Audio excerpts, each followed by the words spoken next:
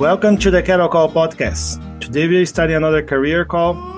Before we get started, let me go ahead and call Brooke. Hello, Brooke. Hi, Pedro. How are you? Pretty good. How are you doing? Doing great, thanks. Is it a good time for a call? It's always a good time for a cattle call. Great. So thank you very much. It looks like your voice a little having a hard time. Yesterday we were weighing cattle, so... Yeah, that dust got to me. Yeah, no, but that's okay. It's pretty hot down here as well. So today we have our guest, Jennifer Hagee, right, Jennifer? Correct. Okay, thank you very much, Jennifer, for accepting our invitation, being here today. So we'll be talking with Jennifer. Jennifer is a dairy advisor for the University of California Cooperative Extension in Stanislaus, San Joaquin, and Merced counties. I hope I said that wrong. That's right. As well as she's the county director of Stanislaus County. So Jennifer, thank you very much for accepting our invitation again. It's really nice to have you here. It's another person who works in the same system that we do, and we are always interested to learn more about our colleagues' career. So thank you very much. We are excited to have you here. Of course. Thanks for having me. I'm excited.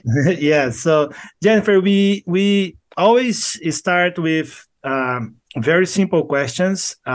We say that those are the questions that hopefully you're not going to lie and they're not harder to answer. So it's pretty basic. So we ask, where are you from and what do you do? Sure. So I was born and raised in Los Banos, California, which is just in Merced County. I did not make it very far from home. And I am a dairy farm advisor. So that means I do applied research. I conduct applied research on California dairy farms. And then I extend that research, to the end users, allied industry, employees, the dairy owners, basically anyone who wants to listen about how we can use these results to improve practices and move the industry forward. Perfect. That's great. So you grew up in California, still in California, growing up, and I've been to your region a few times, and I know the environment is heavily in agriculture, but you grew up in this agriculture environment.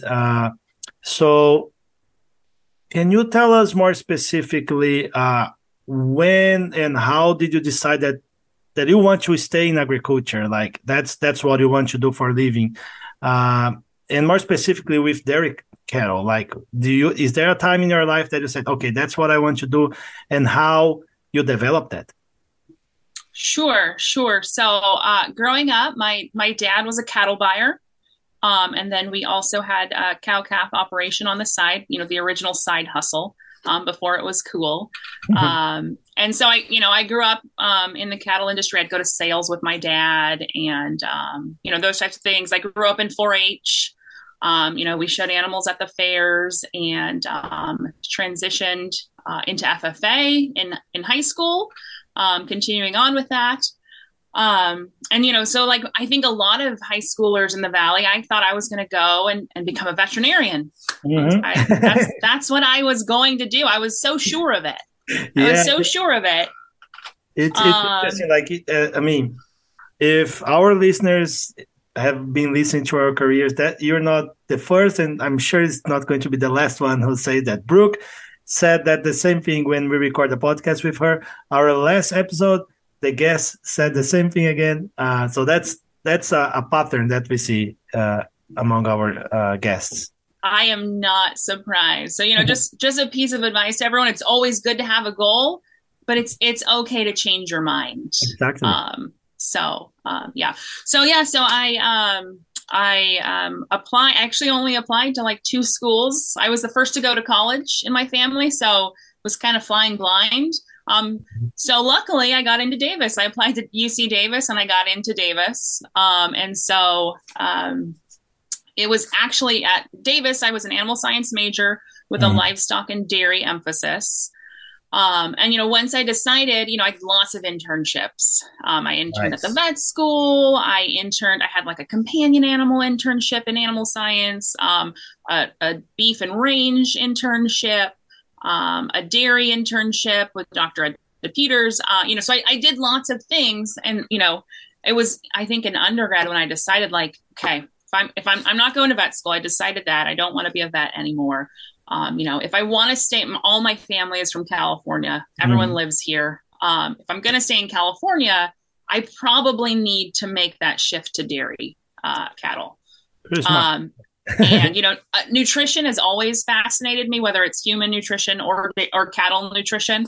And so that's when I applied to grad school. I applied with Ed DePeters in the dairy cattle nutrition lab. For a 21-year-old, it was a very, very good decision, I think.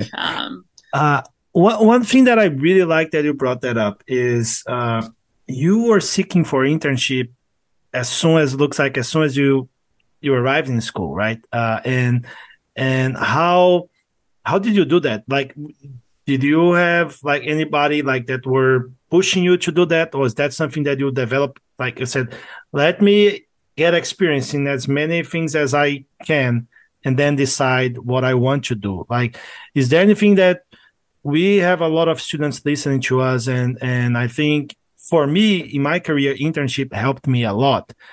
Can you just tell us a little bit more how you developed that and how much you think that helped you deciding later on that, okay, dairy is something that I want to do? Sure. I think my advice for people is, take as many opportunities as are provided to you. You might think on the surface, like, this doesn't sound, sometimes like the companion animal one, I hated. I was not a fan. I just wasn't. But it's good, if it's good to know what you like, it's also good to know what you don't like. Exactly. So, I crossed off companion animals and I crossed off vet school through internships. Yes. So I think, I think just don't say no, because on the surface, I don't want to say a negative or a bad internship, but an internship that you didn't enjoy is still valuable in figuring out what you do enjoy. Yes, I like that. I really like that you just said that, because sometimes we are closing the door for some things that we don't know, but it's also really good to know that, we actually experience that and say, okay, I just don't feel myself doing this. Or maybe, it's a door that's open and you enjoy, and then you're just going to do that for the rest of your life. But it's really nice. But so you mentioned that you went to grad school in Davis and working with Dr. DePeters, right? Mm-hmm. So were you working with him before thinking about a master's, or how did you also develop the idea of staying for grad school? Like you just mentioned, like it's a very big decision for a young girl, but how was that? I've heard only good things about Dr. DePeters' mentorship, and I might ask more things about that in a little bit, but how was that? Were you working with him before or Sure, not? yeah. So, Dr. DePeters teaches, the nutrition courses, I think it's animal feeds and feeding, dairy science. So, I'd had him as a professor.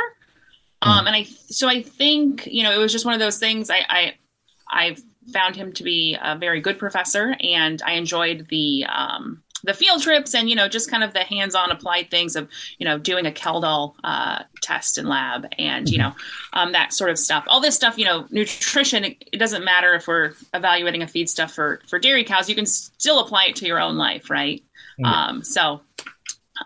Anyway, so I found dairy cattle nutrition interesting. So then I started interning with him. So I think I probably was maybe when I was a junior, like third year, or maybe the summer between third and fourth, that I started interning with him. And then that was a free intern. I was working for free, just to kind of, again, get more experience to see if this is something I actually like. So I worked with, graduate students on their projects. I was out there feeding with them, bleeding cows, taking samples, running this stuff in the lab when we brought the samples back. And then, so that turned into like a paid student job. And then, I actually really enjoyed it. I enjoyed the lab work. I enjoyed the cow work. And so yeah, I approached him, and because at this point I was working for Yeah. him, but I'm working in the lab underneath the graduate students and everybody else, and I just said I'm interested in doing a master's degree. Because at that point, honestly, I didn't know what I was going to do. Yeah. Coming out with a bachelor's degree, there wasn't a whole lot of opportunities. I mean, potentially in sales and things, but I didn't think that was the direction I wanted to go. So I just approached him and said, I'm thinking about this. Would you be willing to take me on? And that was it. I think honestly, my academic and my professional life has been what I consider like a series of very fortunate events, like just kind of being in the right place at the right time, and things kind of, things happened quicker for me, I feel like, than most people. By 21, I knew I wanted a master's degree. I had someone who was going to, anyways. So I think I've been very fortunate in that regard. That's nice. I mean, it's and I mean, I've seen a lot of people saying that as well, but I agree with you, but I'm a firm believer that I'm sure you deserve that, all of the things that you accomplished as well. So, you were working hard and everything. To go back to Dr. De Peters a little bit, I always like to ask, our guests about the importance of their mentors in their careers, and how to maybe seek for that, or something that they learned from their mentors that they would like to share with our listeners. Is there anything like about him that you feel that you said that's worth sharing, or like how important was having mentors, and you can talk about specifically him in your career to get to the stage that you are today? Sure. So as you were saying that, I mean, I just popped into my head. I absolutely have something to say that applies to this. So I think one of the most valuable things I learned from Ed was that, he would never ask someone to do something that he wasn't willing to do himself. I mean, this man is like the hardest worker I have ever met.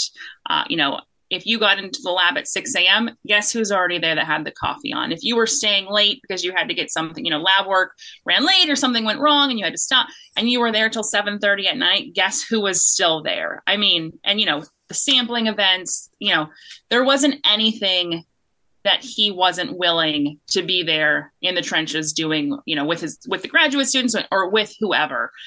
So I think that was, a really good example of the type of person I think we all strive to be. Like we want to, he's the boss, obviously. He's bringing in the money and getting the graduate students. He's the reason why we're all here. But there was nothing that he was not willing to help out with. And so I think that's just probably the best characteristic that any mentor could have. That feeling of, we're in this together and we're working on things together, not that top-down approach. That's super nice. I mean, leading by example and being there, that's very, very important. And I mean, I've only had minor interactions with him, and that's what we feel when we talk with him and other things like that. But that's great. So let's move on now and finishing master's degree. So from that, you went straight to A&R.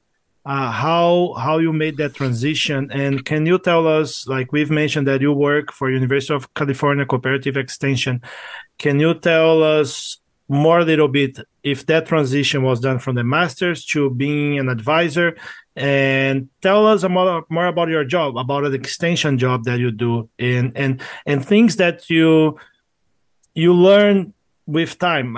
I know, like when we go to grad school, we are not always exposed to extension work and being like talking with producers, and how much it changed, and share some things and we can keep the conversation. Sure. Yeah, I might forget some of these parts, but that's okay. You can remind me what I haven't answered.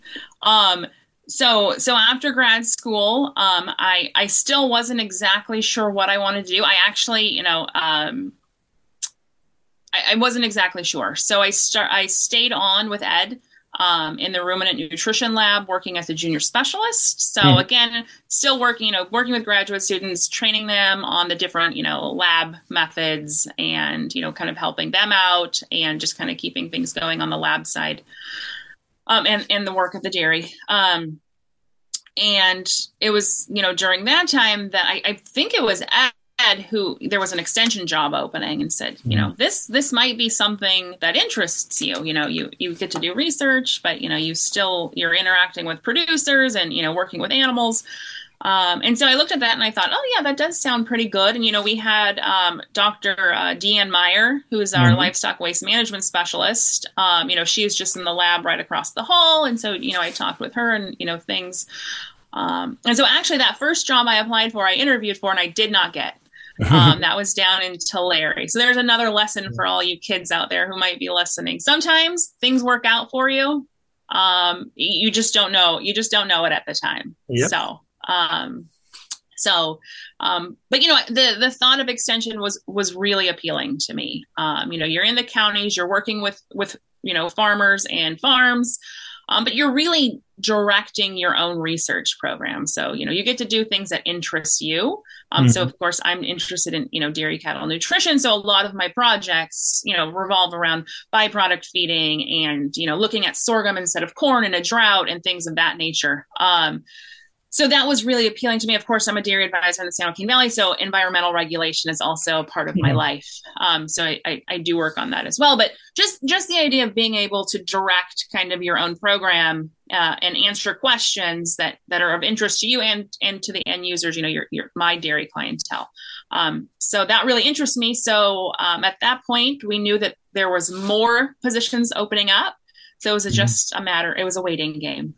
So I think I was a junior specialist. I think I actually just finished my second year when I started this job in Modesto. So, and a PhD wasn't an option for you? Like nobody tried to convince you to stay? You were there for 2 years working research, or you said, no, I'm done with that? At that point, I was fairly certain I wanted to be a farm advisor. Okay. And there was no real reason to get a PhD, not that a PhD isn't valuable, but for me, I weighted against, if this is the direction I want to go, do I need it? Yep. And what is putting myself back, 4 years from the master's degree, or, even within those 2 years, 4 years from, yes. If it's not going to help me get the job I think I want, if I wouldn't have gotten that job, this job I'm in, potentially I would have maybe, taken a different path. But again, it's one of those fortunate things that I think I fell into the right spot at the right time. Perfect. That's awesome. And can you tell us how, like you mentioned a little bit about your current work, but how is the farm, your daily life, like your farm advisor job, like what do you do? What are some of the challenges that you faced, like right after starting, that you were not expecting, things that you learn with time that maybe you didn't learn that in grad school? Is there like things that I'm sure there are a lot of things that you learn over time, but like things that you had to learn like pretty quick to be successful in your career? Sure. So I would say one of the biggest challenges was also what I just said was one of the biggest draws to being an advisor is you kind of are on your own. So, I showed up on day one with my lunch packed and, came to my office and I didn't even have a computer, right? Like, because you're starting your own program from scratch, and there was no one in my position for like 5 to 7 years before me. So, there was not. So I think, the largest draw, which is I get to build my program the way I like it, was also one of the hardest things to start because I have to build my program from scratch. And so I think, early on talking with my peers, luckily I came from Davis. I've never left Davis since I was 18. I have the same email address, but I knew a lot of people. So I knew Ed DePeters, I knew Deanne Meyer, I knew Peter Robb, I knew, the extension specialist, I knew the dairy faculty. So I think that helped me tremendously. That, and then doing a needs assessment with my clientele, obviously. But I think a lot of it early on was just relying on your network. and not even realizing the people are your network because you've never needed a network before. So I think that was probably one of the hardest things was, okay, I'm here. Now what do I do? Yes. No, that's but I'm like you so far you brought up two really important things that I can see as a pattern of people who are successful in their work is you first experience a lot of things and you were willing to do a lot of things and early on in your career. And the second one is your network. I think that's extremely valuable to our careers. And like you said, sometimes you don't realize how important that is until you need your network and you don't give it much value on that. But yeah, so that's pretty much. Do you have any questions, Brooke, about Jennifer's career? Like you are also an advisor. Like, is there anything that you would like to ask her that I'm forgetting here? So could you just tell us a little bit about some of the stuff you do on a daily basis? So, your interactions with producers, because I think I'm a livestock advisor, you're a dairy advisor, our clientele overlap, but it's a little different still. Sure. So, the dairy industry, grew pretty rapidly in California, and with that, the allied industry also grew, right? So in California, I mean, you can throw a stone and hit a technical service provider, or there's just tons of people and tons of allied industry working in and for dairy in California. So one of the misconceptions, and I guess this would be another thing coming in. I thought I was going to make lots of farm calls. People were going to call me because they had questions, or and I was going to be able to troubleshoot things, and be this, I don't know, private investigator for problems on dairies or something. But that's not the case. That's not my reality. So most of my interactions with producers, I mean, early on, I went to a lot of industry meetings and events, and I met people and, things of that nature. But moving forward and like today, it's all based on my research. So it's, reaching out to farms to tell them I have this research, see if they're interested. We do a statewide dairy conference. And so we see some producers there. But one of the things, we did a needs assessment in 2017. So it's been a while now. But overwhelmingly, dairy producers said they wanted information on our, research and extension programs in a newsletter format. Like that is how they like to get information from us. So one of the biggest things I do is I am the editor of a quarterly statewide newsletter. So I send, requests. I think Pedro's on my list. Brooke, you might even get requests from me, for, anything and everything related or could be related to dairy. And we compile that information and we send that out to them quarterly. So I don't know if that's similar for you, Brooke, in your interactions with your clientele. I would assume so. But yeah, so it's, a lot of it is research driven. It's based on either I need a cooperator or I've got these results that might be of interest to folks.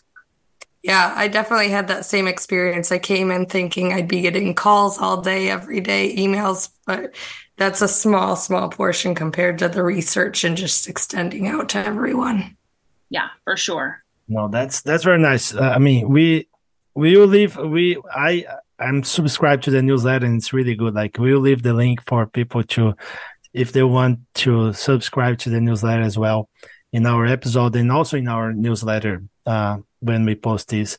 One last question before we move on, and that can be pretty short answer. Is there anything that you do today that you were not expecting, or something that you don't really love to do in your job, but you think that's really important and you have to do it? Sure. So, I mean, that's another easy one. I'm not sure if it'll be a great answer. But I honestly never saw myself as, at least at this point in my career, being a county director, being on the admin side of things. I kind of assumed eventually because I know how extension works and things. Yeah, so I I didn't see that part, and that's a huge component of my time now is spent on the director side and less on the research and extension side. So Yeah, well, it's part of the job. That's good. Yeah. So Jennifer, now we think we've covered everything, right, Brooke? Or is there anything else that we haven't? It should be okay. So now we're going to move on to just a few. We have three quick questions that we ask just to know more about yourself, like then the professional, sure. then a personal Jennifer. And the first question is, what is your favorite food? Oh, easy. French fries Oh, all day with that's eggs, with a burger, by themselves, doesn't matter. that's a new one to our list, Brooke. We often Oh my have like Mexican food. That's probably like the winner so far, but that's good. French fries, I like Mexican food's good too, but there's nothing like a good French fry. it. That's good. So what is the song that usually plays in your radio, like or in your phone? What is the type of song that you like? Lately I have been on an Old Dominion kick, which is like they're country, but they kind of sound they're all over the place. They've got some stuff that sounds like 80s country and some stuff that sounds like pop. So that's who's on my list lately. That's cool. So the last, but not least, and maybe a more philosophical question is, what is something that you would like to go back to like and tell yourself once something that you know today that you would like to know when you're finishing school? Like if you could go back in time and tell the Jennifer who was graduating and deciding to do a master's or not, what is something that you know today that you would like to know back then? Sure. So I think looking back, I'd probably tell myself to just slow down and not relax, but just, enjoy the time. I mean, I was very much when I was an undergrad thinking about my master's, I went so quickly between them, and was just so focused on I want to get a job. I want to, start making money and, which is good. I mean, that's a Yeah. good mindset to have, but then you get a job and then you have a job. So just, slow down, enjoy myself more. Not that I didn't enjoy, I still had a good time, but everything is going to work out the way it should be. Work hard and you'll be fine, but you don't have to be in such of a rush. Great. Enjoy the process. That's really really important. That's nice. And now is I really want to thank you again for participating. The last thing that it's not the last. I'm gonna still like I keep saying the last, but one thing that we always ask. This one is you already mentioned something that you would like to know, but like what is something that you would like to leave? We call this a cattle call top tip. What is something? It can be a book. We've had book research papers, documentary, something that you would like to leave. It's a tip that you can give to our listeners. Like often it's a book, but we've had, like I said, research papers, other things that our listeners can go out there and search that will bring some knowledge to them. Sure. So I think I'm also going to go a little stage left on this one and give an oddball answer. I would say, in our work lives, we read so much, we do so much. My what did you call it? Cattle call tip? Top Cattle tip. call, yeah. My top tip is going to be read a book for enjoyment. Like do something that makes you happy, that you're interested in. Every time I fly, I get a book from the little convenience stores in the airport. Just some random book to read. So that's my top tip is, it doesn't always have to apply to dairy or whatever your subject matter is. Read for fun. I forgot how much I like to read for fun.